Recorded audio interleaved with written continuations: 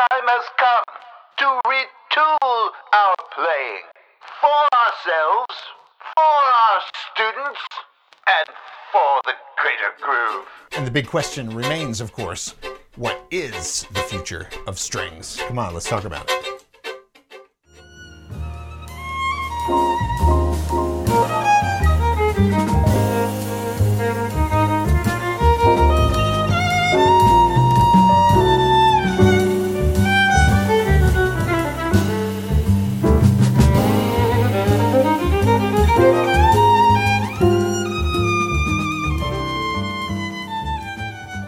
Hey, it's Tracy Silverman, your host of the For the Greater Groove podcast, the future of strings. We're talking about where strings are headed, what we're doing in the non-classical progressive string world. And I'm so thrilled to have my guest today, Miss Sarah Caswell, who is one of the premier jazz violinists in the world today. She's been voted the rising star by Downbeat Magazine critics and readers poll. How many years have you won that thing now? I don't know. A lot. It means a lot when it's there. Like when I see my name on that poll every time. So yeah. You're a Grammy nominee for Best Improvised Jazz Solo. How cool is that? It was a total surprise. Total surprise. Didn't see it coming at all. I saw you posted something about it, and it was sort of like, holy cow! Just like I had no idea. Yeah. It was funny. I was actually up in Boston. I had just finished teaching at Berkeley, and I was in a coffee shop getting my Joe, and I got a text message from the drummer in my band, and he was like, "Sarah, we're so excited for you." And I was, I'm like in morning stupor. I'm just like, "What? What's this about?" And he's like, "You don't know?" I said, "No." And so then he texted me the link to the listing of the Grammy nominees. Yeah. And he said, "Scroll down to improvised solo." And I was like, and I let out the biggest scream in the coffee shop, and everyone was just like, "What the?" Just wondering what was going on. But yeah, it was. Nice. I didn't know. The solo that had gotten submitted was one I had done on a big band album. The guy's name is Chuck Owen, and his band is called the Jazz Surge. And so he'd submitted my solo with the album, and bit of a surprise. That's just the coolest thing ever for a jazz player. And also you're a professor at Berklee College of Music, at Manhattan School of Music. You've taught at the Mark O'Connor camps, the Aebersold workshops, Indiana University string workshops and things like that. You've played with all kinds of great folks like my buddy Daryl Angers, 4 generations of jazz violin. That had to be a fun experience. Oh, yeah. Yeah, that was actually one of my first times, I think, on the road, like touring with people. Oh, wow. And sort of getting that experience of what it's like to travel around with the group and doing, playing different venues every night. And and it's Daryl. I mean, how can you not have a good time with that guy? It was great. It was really, really fun. That's so cool, because my first real road gig was with Daryl also, with Turtle Island, when I first joined that group, and that was sort of my first break. And I call Daryl my big brother, because he kind of showed me all the kind of the ropes of just, being on the road.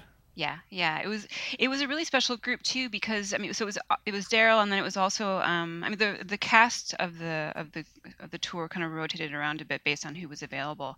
But some of the main fixtures in that group were Matt Glazer, Johnny Frigo, Joe Kennedy, Regina Carter did some of these as well. So it was really an amazing crew of people. And as I think it was like 18 at the time, I was just wide-eyed. I was like, "Oh my God, these are all my heroes!" And just having that opportunity to hang with them was a dream. So.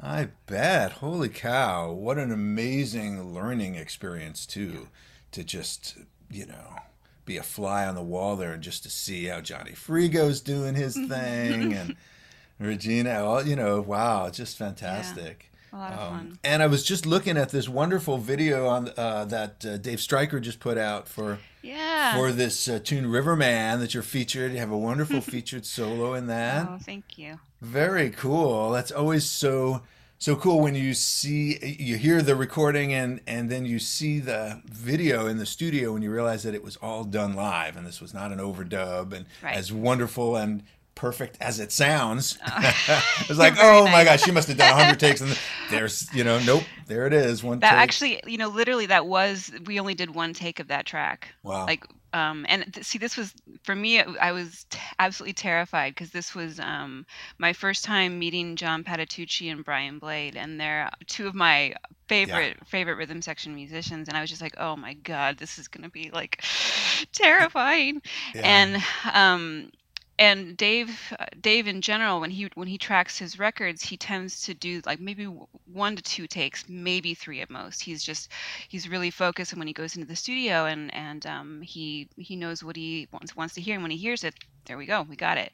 So we did Riverman, and usually, like in my recording experience, like you maybe like. Well, you typically choose the second take because it just ends up being Yeah. the one where Right. everyone's relaxed and they know the chart really well and everything's going to be fine. But we did one take, and everybody was right there in that moment, and Dave was like, "That's it, next one." Wow. Yeah, it was my first time having that experience, but it was, playing with Brian and John and Dave and Julian. It was just such an amazing afternoon. It was, they're Yeah. wonderful people, incredible musicians, and when you have that kind of vibe in the studio, it sets everything on the right foot. So it was a lot of Yeah. fun. Yep.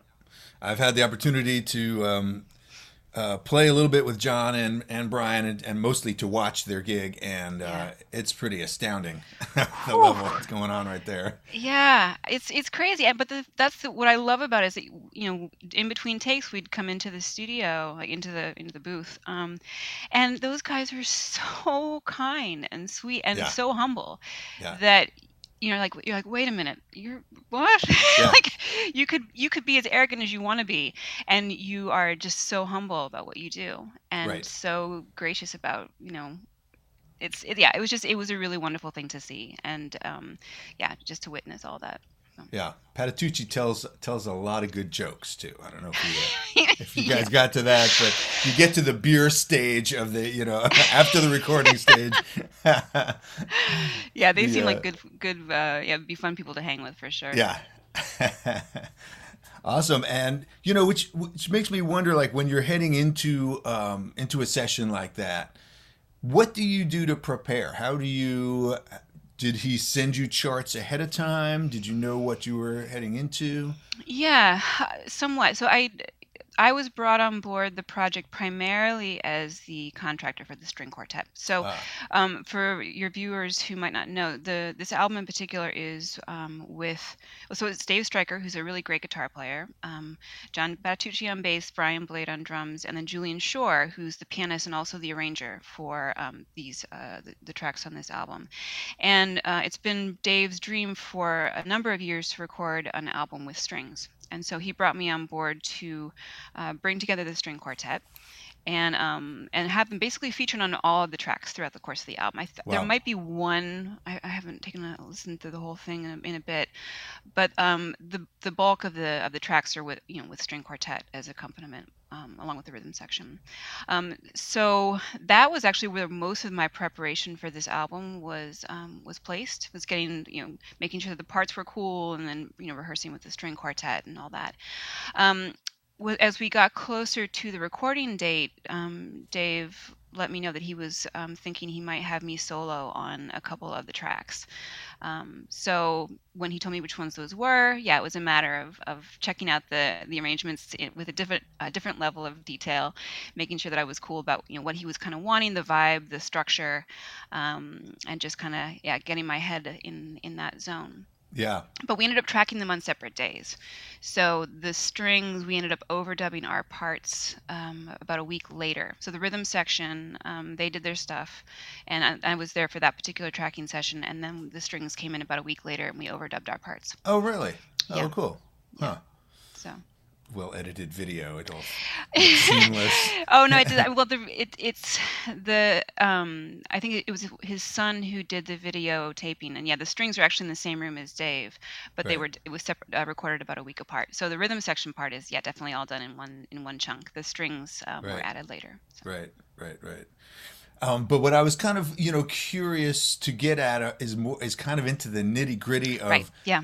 of preparing a chart, and do you sit down at the piano? Do you work? Do you play piano? Do you play guitar? Do you play some chordal instrument? You would not want to hear me play piano. Huh. It's pretty bad. But I can sit at the keyboard and plunk out a few things. But honestly, I do most of my preparatory work at the violin. So in the case of Riverman, I already knew the song. It's a Nick Drake's Right. composition. So I already was familiar with the original version. And so in that case, for me to prepare for this particular arrangement, which it has essences of the Nick Drake version, but it's definitely its own thing. Yeah, I mean, I definitely I had the luxury of having some really beautifully done MIDI tracks to listen to in preparation. So I've always been kind of an ear player. I mean, of course, I understand what the changes are. I'm reading, of course, but my ear is usually the thing I go to first. To Interesting. really kind of Yeah. get a sense of what the vibe is about, what the sort of the overall harmonic motion is going to be, and sort of getting my head in that headspace. And then what I'll do is I go through and really carefully analyze what's going on with the chord structures, how the chords are moving from one bit to another, really kind of getting some of the details that I might have missed in my listening preparation. And yeah, it's a lot of chord outlining. It's a lot of stepwise voice leading, and just sort of figuring out kind of a marriage between the ears and the eyes of what it is that I'm wanting to achieve. So I'm always kind of Interesting. trying to keep my head in both spaces. Yeah. You mentioned the half step voice leading kind of thing. The inner melodies. This is something I was just shooting a course about this, and one of the things that the way I teach my students is to go ahead and take a piece of manuscript paper and just put in guide notes for your chords. Just write in these guide notes and little melodies, and you'll see I call it a path through the woods. You might think Exactly. you have this complex series of chords, and you find out that there's just a little melody that goes right through it. Yeah, that was actually an exercise that one of my teachers back during my undergrad. I did my undergrad at Indiana University. Yep, with David And Baker. yeah, he was my one of my main mentors. And then I studied with a couple other professors as well. One being Pat Harbison and another Tom Walsh. Both of them are still there holding down the fort at IU. But one of the I think it was it was Pat who introduced me to this exercise. I was going through a similar situation as probably some of your students were, where it was a succession of chords that were very sort of disjunct. They weren't your predictable harmonic progression like 2-5-1 or something like that. They were very like what we kind of see as very separate entities. And it was like, how am I going to get my way through this chord chart? I'm like, I'm not really hearing how things are moving smoothly from one chord to the next. And it was an interesting exercise, but it completely worked in a similar way that you're talking about, where I took a tone and basically just made a point of just moving up or down by step, half step, whole step. It didn't really matter which, but I was just trying to thread a line, a continuous line through those changes. And it was one of those things where it's like, that sort of exercise and that analysis enabled me to see that there was a lot more of a linear effect there than I was actually letting myself believe. And it was through, I think I did that exercise like at least 4 or 5 times, and it was through the process of that I would begin to start hearing how those lines intersected. And so then it went from a very vertical experience to something that was much more horizontal. Yes. Such an important, just a simple technique that I think really is effective for string players, because we are such melodic players by nature, as opposed to a piano who is used to kind of thinking chordally, and guitar players who think in terms of big clusters of notes at once that define a whole harmony. Our world is a melodic world, and even though it's so important as jazz players for us to break those chords into scales and arpeggios and broken chords or whatever chord patterns. Just that simple process of finding the harmony through it, like the vocal, the line you would hum going from one chord to the next, and using those as, I call them target notes, just sort of your anchor notes, that you can have. If you have this, let's say a melody in half steps, and you can have other notes joining them and going around them and ornamenting them, but using that as your sort of your target notes. Yeah, no, that's exactly what I love to be. I mean, of course, as a string player, I've always been drawn to melody, and I love that aspect of what our boxes of wood, what they're able to do, and how they're able to really replicate the human voice. But then I also equally love being able to get into the weeds and try to figure out Yeah. exactly how other sorts of beautiful melodies can be found through that sort of analysis and that sort of exploration into something that we don't necessarily always do as string players. Yep. Yep. Very, very true. And tell me a little bit about that education you got at Indiana with a combination of David Baker and the jazz department. And you were like a split major or double major, or you graduated with like high honors with like a classical and jazz major. Yeah, I was kind of this I was a bit of a chameleon growing up. 'Cause my parents were both musicologists, and Oh, they had, interesting. yeah, very it was a very music nerdy house. But it was awesome. I mean, this is pre-internet, so it was one of these situations where my parents, as music historians, really made a point to surround surround us with music from all parts of the world, and they just wanted us to understand that there was a lot of music out there that was, that we should be listening to and So cool. enjoying and just learning about. So when my sister and I both started our instruments, she started on cello, and I started on violin. Um, yeah, we were really fortunate. There was a great pre-college string program in our hometown. So this is all in Bloomington, In Indiana, Bloomington. Yeah. which is where Indiana University is located. So I started out doing Suzuki with Mimi Zweig, who still is in charge of the pre-college program there, Yeah. and I was having a great time doing that. But then my parents also were good friends with Stanley Ritchie, who at the time was in charge of the early music department. So I was taking some Baroque violin lessons from him, Wow. From a and young then age. yeah, I think I was started when I was 5 on violin. I started taking lessons from Stanley when I was probably about 8 or 9. Interesting. And then David Baker was also a good family friend of ours, Oh, and wow. so my mom inquired with him about the possibility of both my sister Rachel and I studying with him doing jazz, and he was like, "Absolutely, come on over." So we were doing these doing lessons in these 3 styles of music, and then Rachel actually was way more talented at playing piano than I ever was, and she was also taking some jazz piano lessons from one of the graduate assistants in the jazz department. So there was a lot of music happening in the house, but the Wow. wonderful thing was that it was all stuff that we enjoyed doing. It was never homework, it was never a task, it was never a chore. It was, and there were never really boundaries necessarily either stylistically. It was all just music that we loved making. We just went to different teachers for each one, but it was just the idea that we were making music, and Yeah. that all-encompassing thing was a really wonderful way of experiencing the world.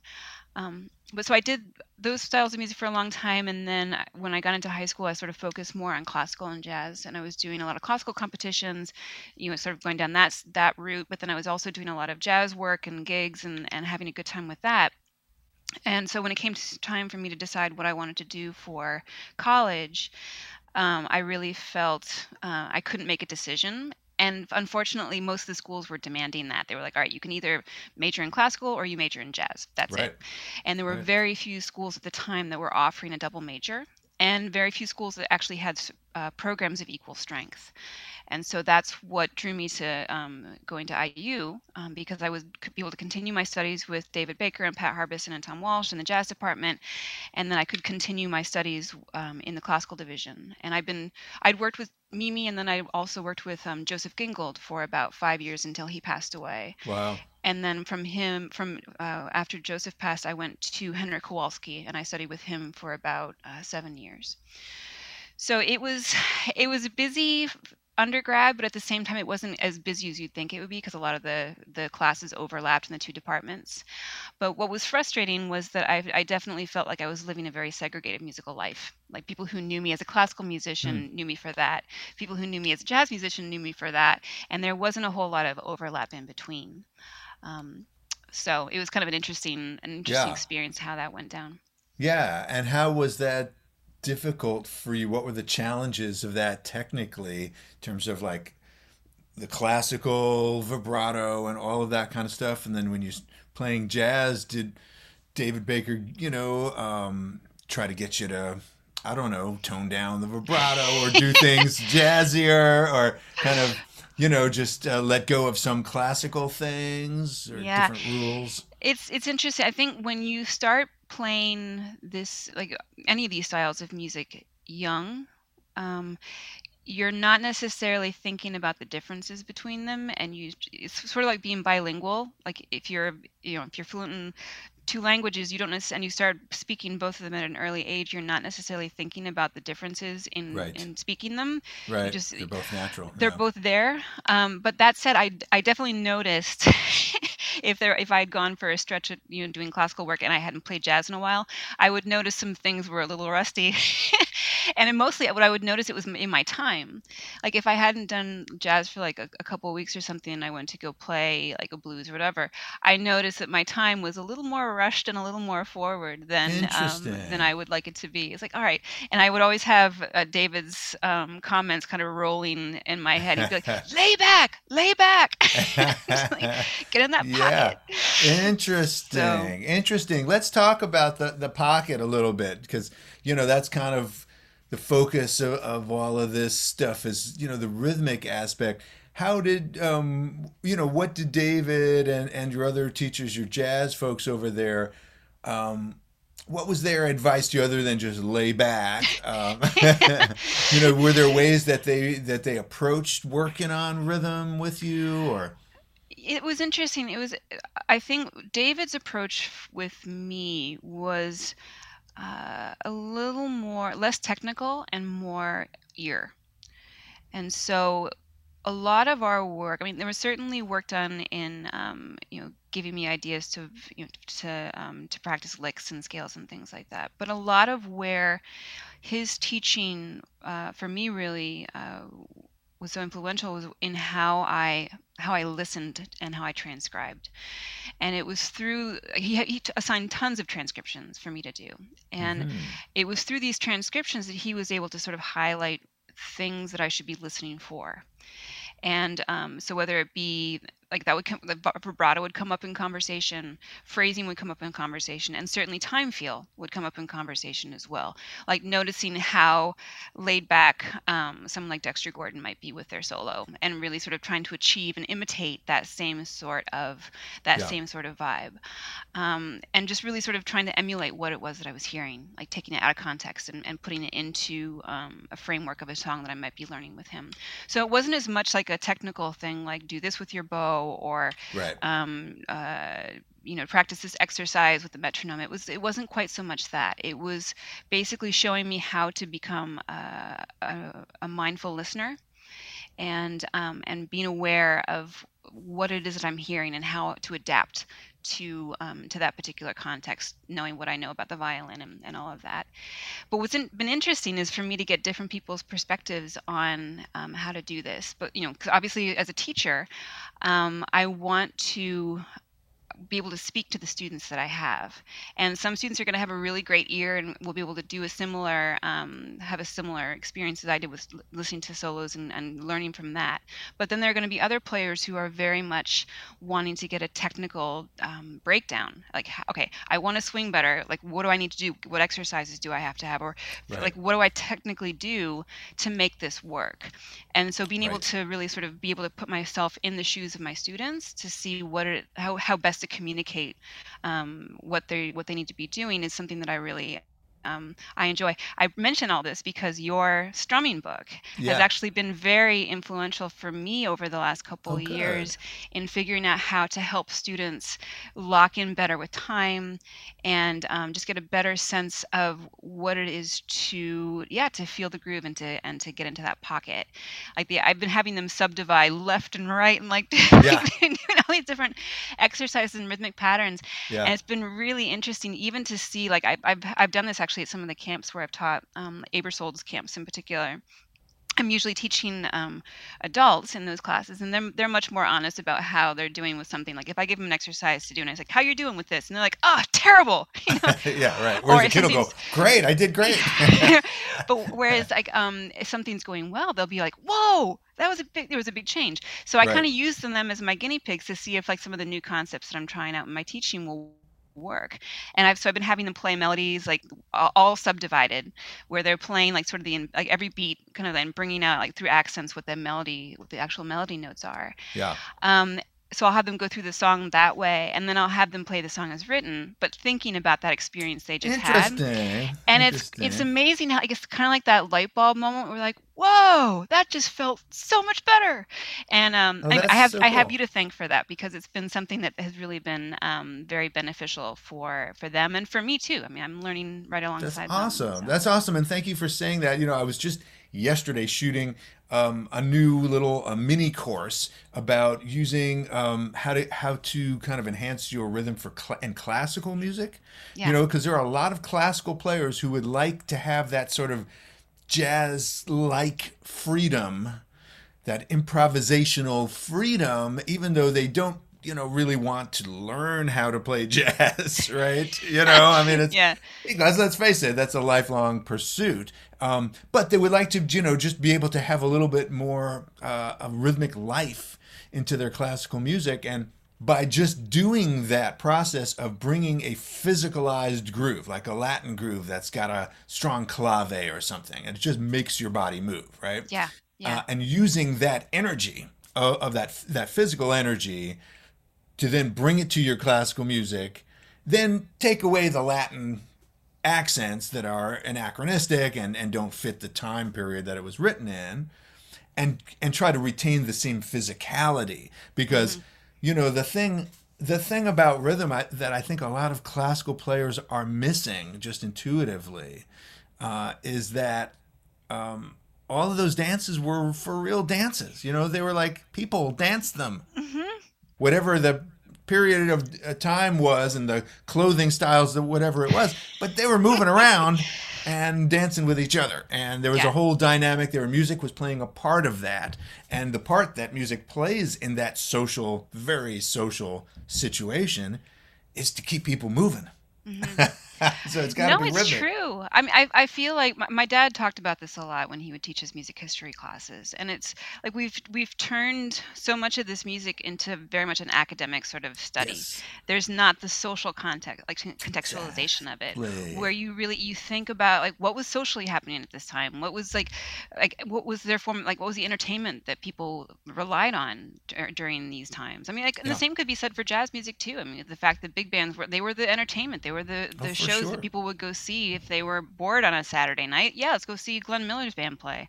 And you And danced to it because it was exactly. grooving, because the drummer was keeping that beat alive. They were doing what a good live band does, which is get people moving. Exactly. And I think we definitely have lost that connection with music from the Renaissance and from the classical era. Like the fact that so much of this music was used as entertainment, as dance, as parts of people's everyday. And when you remove that aspect of the music from performance, that you're missing, or you don't know about that, you're missing a huge part of what it is to Yeah. understand this music as a whole. And certainly, yeah, Bach's music was, some of it was written for performance, but a lot of it was written for celebration and for entertainment. And you want to, I love it when there's teachers, when I hear about teachers who are having their students learn how to properly waltz, or how to like Yeah. do some of these dances and choreography that enables the students to experience the music in a much different way. Yeah. Yeah. I've always regretted not taking the time and learning how to do a saraband and a beret, and sort of like, because I spend so much time thinking about how to play it. I should just learn how to dance it, and that would probably tell me Yeah. more about how to play it than anything else. I feel the same way. I wish I would have learned how to do, and like I still could, we're Exactly. It's not going too through a late. pandemic. We can always learn how to do these things. Pandemic Contra dancing. project.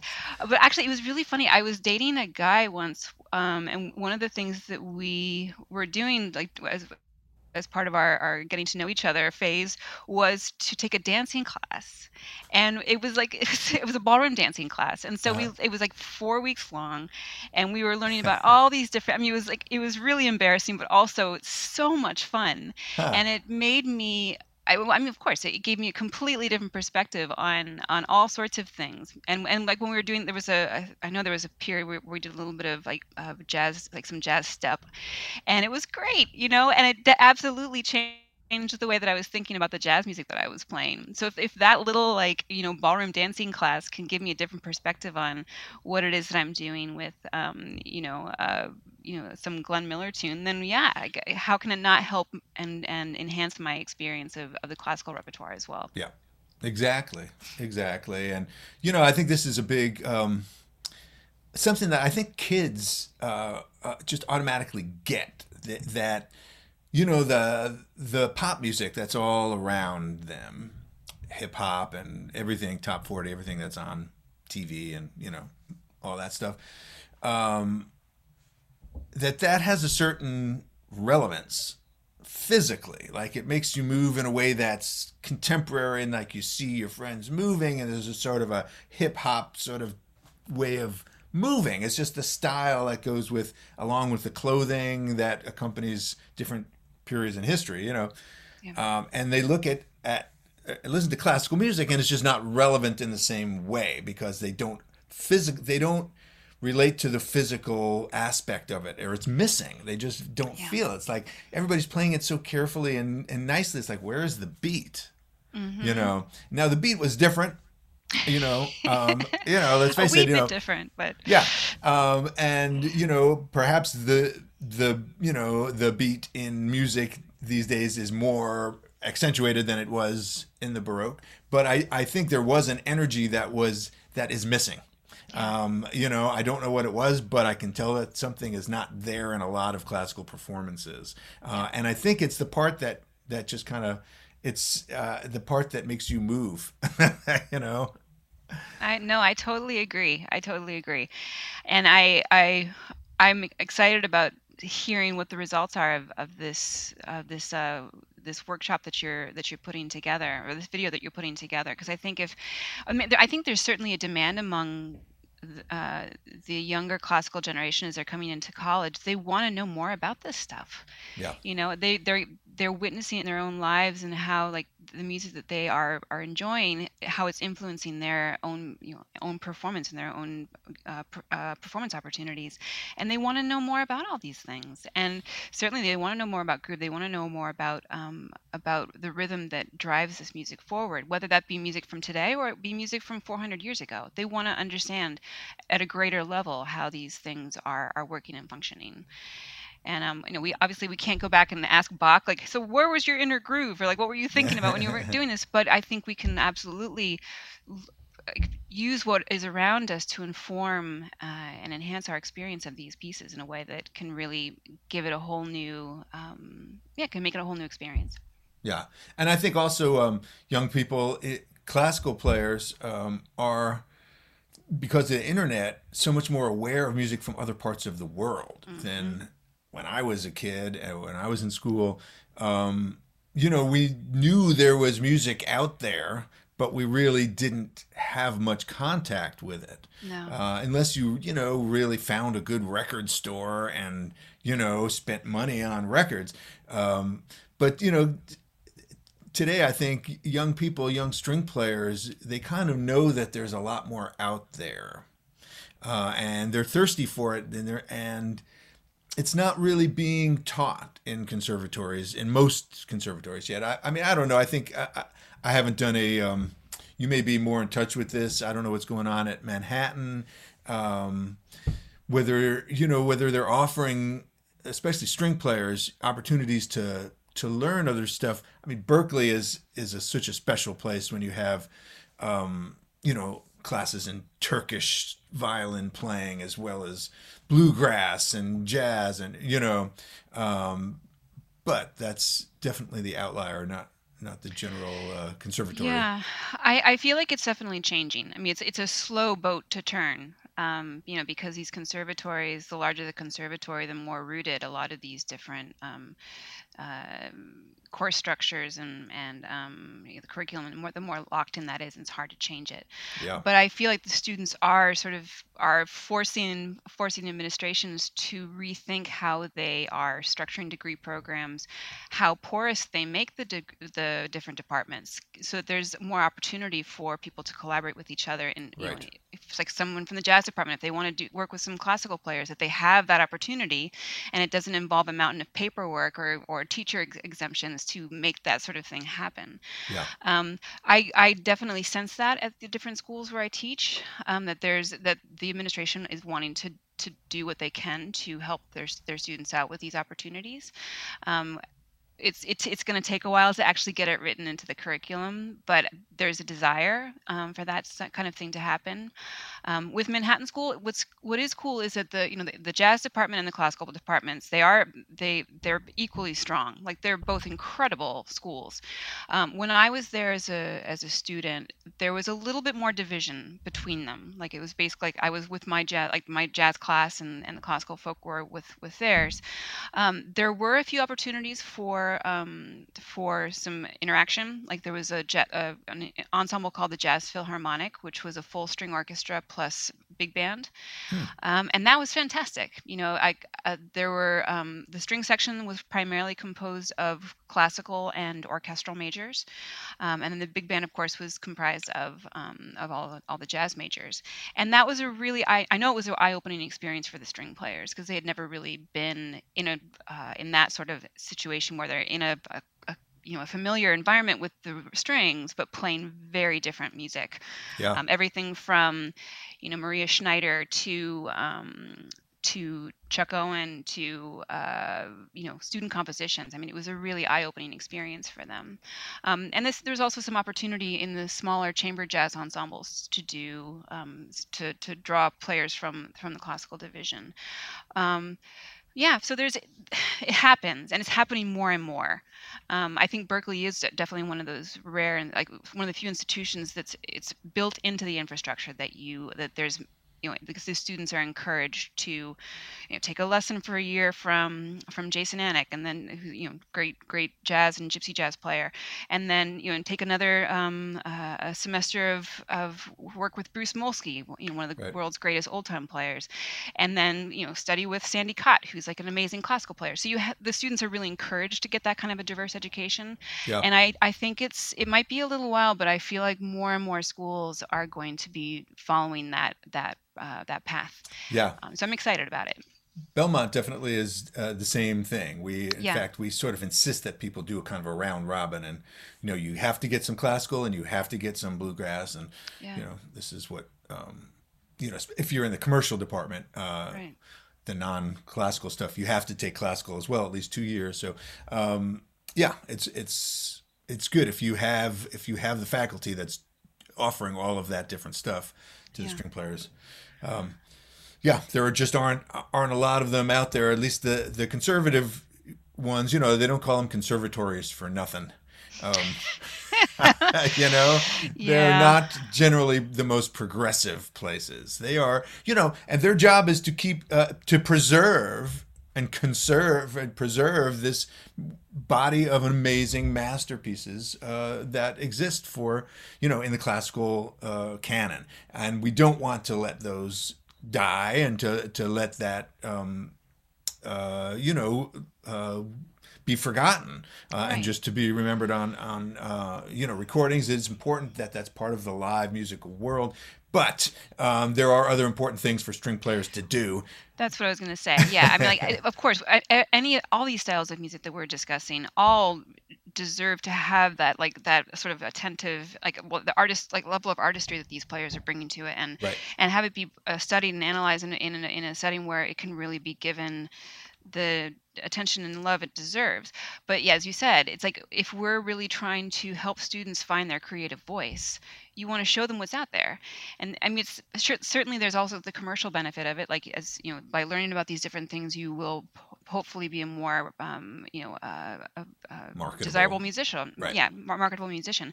But for me, the idea is like I want the students to figure out who they are as artists and creators. So beautiful And and so important. yeah, it's if they might be great classical players, and that's where they're going to shine, and that's where their love is. But they also might discover that they absolutely love old time music, and that Yep. they want to pursue that. And so let's give them that opportunity. I think Yeah. that was one of the things that I loved about Mark O'Connor's camps Yes. back in the 90s, when he had sort of like this buffet of Yes. teachers who, like, and Exactly. all the students when they came, I think it was the first 2 days, they were basically, I mean, it was when the camp was a little smaller, so all the students actually had a chance to go see all Yep. the It was different the round teachers. robin. Yep. And it was fantastic. I mean, I was jealous of the students. I was like, I want to be part of I this know. round I robin. know. You have, Oh, Indian classical it was amazing. teacher, old time, everything. Yeah. Yeah. And it was actually one of the things that really surprised me about Mark, was that I expected it to be much more, a regimented purist bluegrass kind of vibe. Yeah. And when he invited me to be a part of it, I was like, what am I doing here? And but I realized that it was such a wonderfully eclectic mix. It really was. I mean, that's where I've met so many of the string colleagues who I call friends now. I mean, these are people that I've known. I think my first year teaching there was in '98. So, oh God, I'm aging myself. Wow, yeah. But I've known so many of Holy those cow. people for a long time. Yeah. And, I mean, the world the string world is small enough that, we're all friends. And it's like, and we all had a chance, like, by going to these camps for years, teaching them, we would sneak into each other's classes and check out what was going on. And Yeah. it was Yeah. it was such an eye-opening experience. And for the students who came through that, it's like, wow, the world's Yeah. your oyster, Yeah, and a wonderfully educational experience for all of us teachers, like you say, to see, for me to go around and see how you're teaching, what Jason Annick's doing, how is Daryl doing this, and to just pop in and steal secrets and steal tricks from everybody. We all did that, and it's I really do miss that. Now Asta kind of has taken the place a little bit of that, but yeah. No, it was a wonderful thing. And, you mentioned earlier this idea of, string players wanting to find their voice and to feel like what's really them. And one thing that along those lines that I think is so important for our young string players to remember is that strings were always a part of the pop culture until the 20th century. When Bach was writing stuff, he was writing in this contemporary groove that Yeah. people around him were grooving on. When Mozart was doing that, it was the Viennese groove, right? And it was stylized. It was there was fashion and music and exactly like today. And 30 years after it was old hat and old school, and nobody was dancing to that stuff anymore. Just like the way fashions changed today. But this idea that the string players were participating in that because strings were one of the most essential instruments, at least in European music at that time. In the classical, where all the classical music comes from, and somehow that stopped. And in the 20th century, at least in the U.S., the strings sort of kind of got into a different path where it became sort of this purist classical European art music, and pop music went this way with the jazz era and the rock era, and then the hip hop era and all of that. And strings just kind of became were identified in the early 20th century with the old school European style that it represented so well for so many hundreds of years. And that transition is a difficult one. And what happened here in the U.S. in the 20th century with strings, and the whole way that string pedagogy and conservatories sort of ossified this European or Belgian, Franco-Belgian style of fiddle playing as sort of the ultimate, version of string playing. Something funny happened there. Something got lost. Yeah.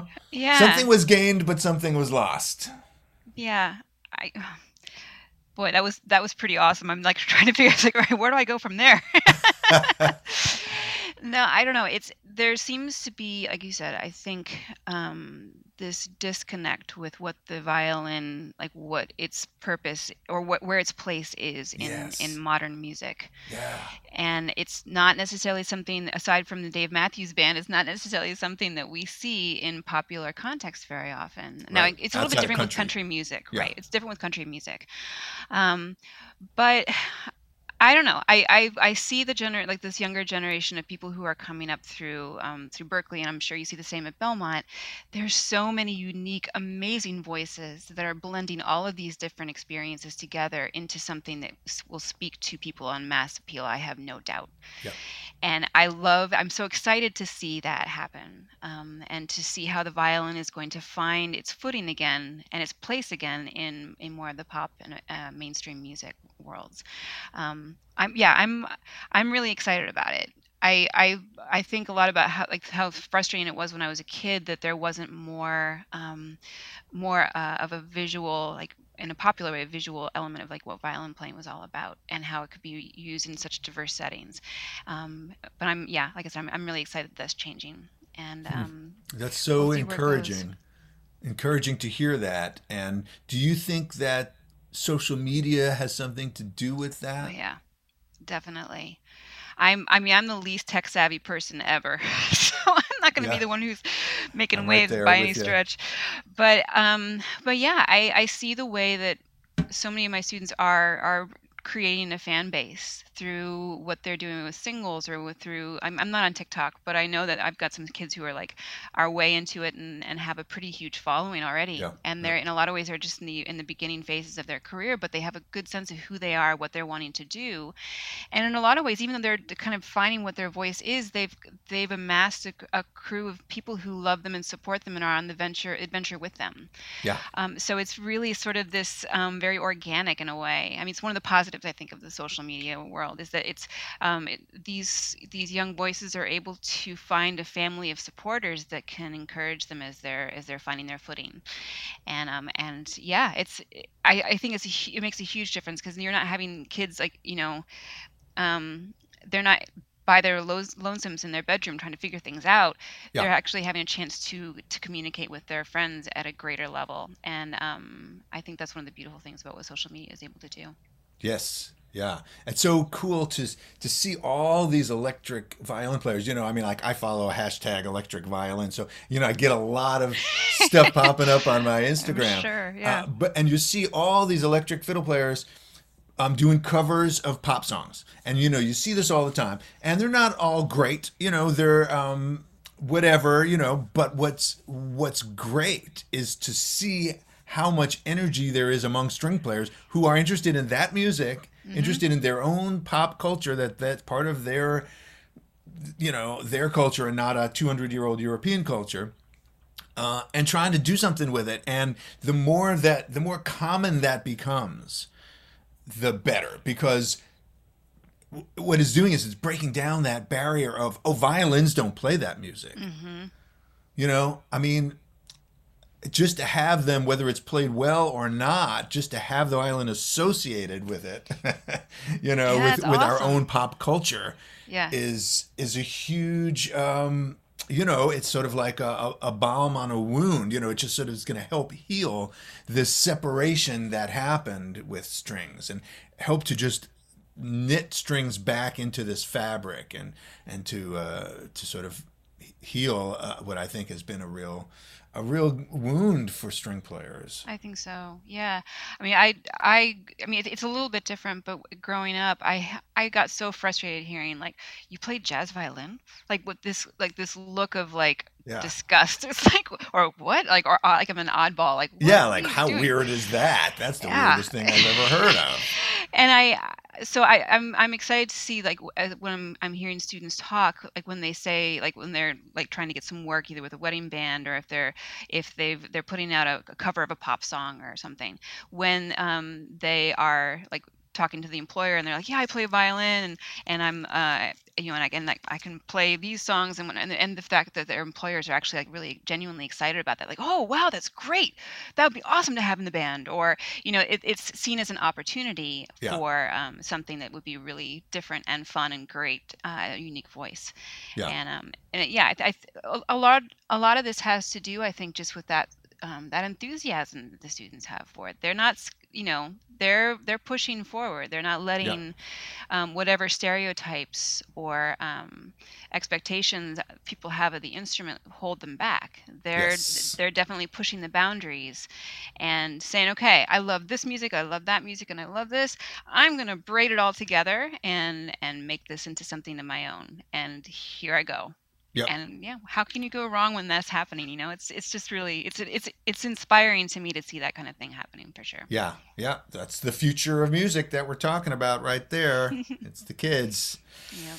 Very cool. Well, hey, do you feel like playing a round of Not My Gig? I've been terrified, wondering what this is going to be, but Speaking about your future. God. All right, bring it on. Well, Sarah Caswell, who has been voted numerous times Rising Star by Downbeat Magazine Critic Readers Poll, we're going to find out how much you know about the Rising Star Casino in Rising Sun, Indiana. Well, you may know something about the Rising Star I guarantee. Casino. I've only set foot in a casino once, and it was in Yonkers, New York. So oh my God, in Yonkers! I lived in Yonkers for years. Oh my God! But I do know about Rising Star, Indiana. Okay, this is going to be Rising Sun, Indiana. All right. Yeah. Right. Oh God. Okay, you ready? Bring now, it on. I don't expect you to know any of these, but I'm going to ask you anyway. All right. So, the Rising Star Casino features an RV park with both back-in and pull-through spaces, about which Robert C. said, it has a very nice comfort station, and it has its own pool. It has its own pool open exclusively to RV park guests and their visitors. Oh, God. And this pool has adult-only hours.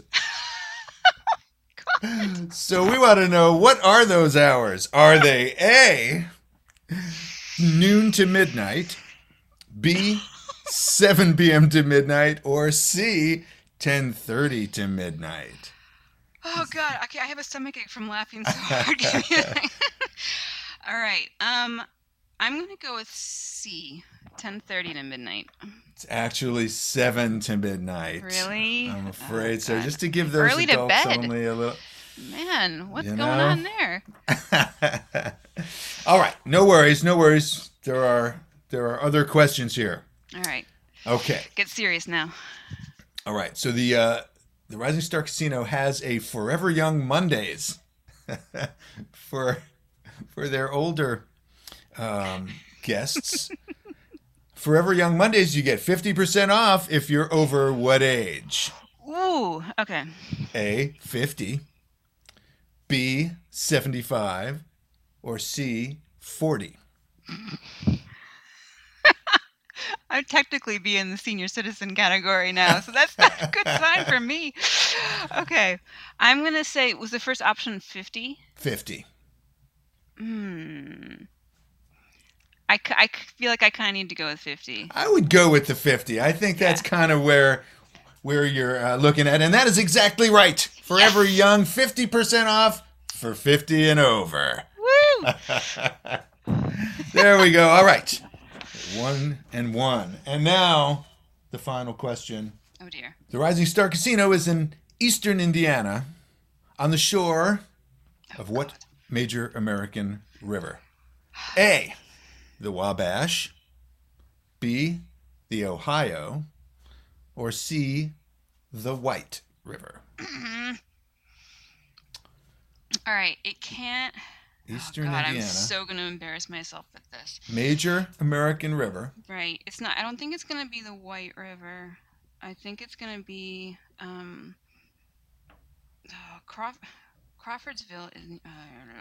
I'm thinking like my Indiana geography here. It's across. Okay, so it's the river, kind of from Cincinnati-ish. It's going to be there. Ohio. It is the Ohio River. You are absolutely correct. Ding, ding, ding, ding, ding.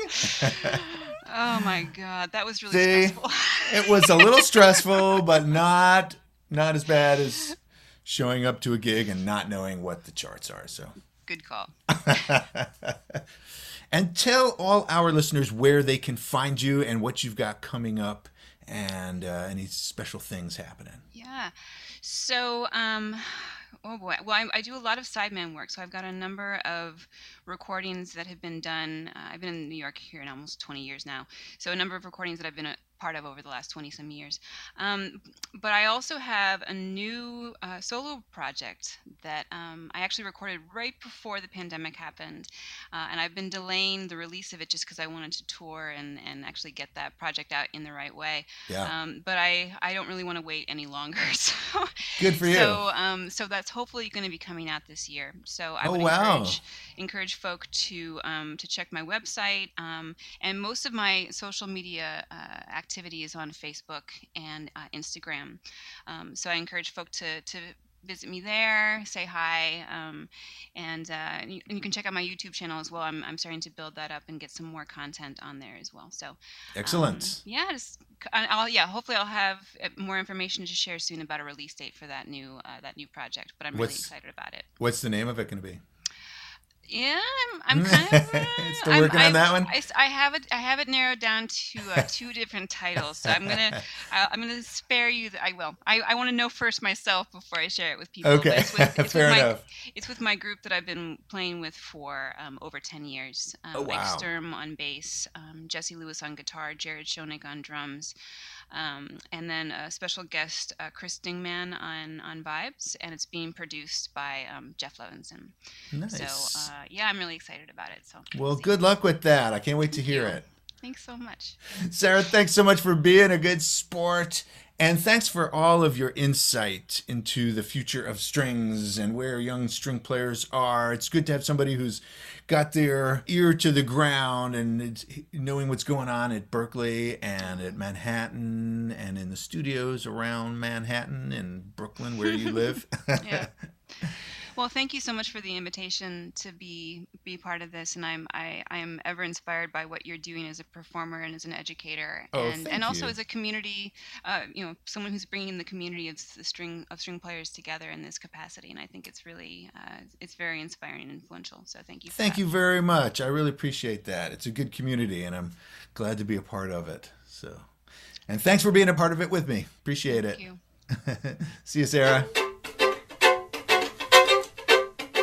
Thanks for listening. If you want to stay in touch, please join the For the Greater Groove Facebook group. See ya. Groove on.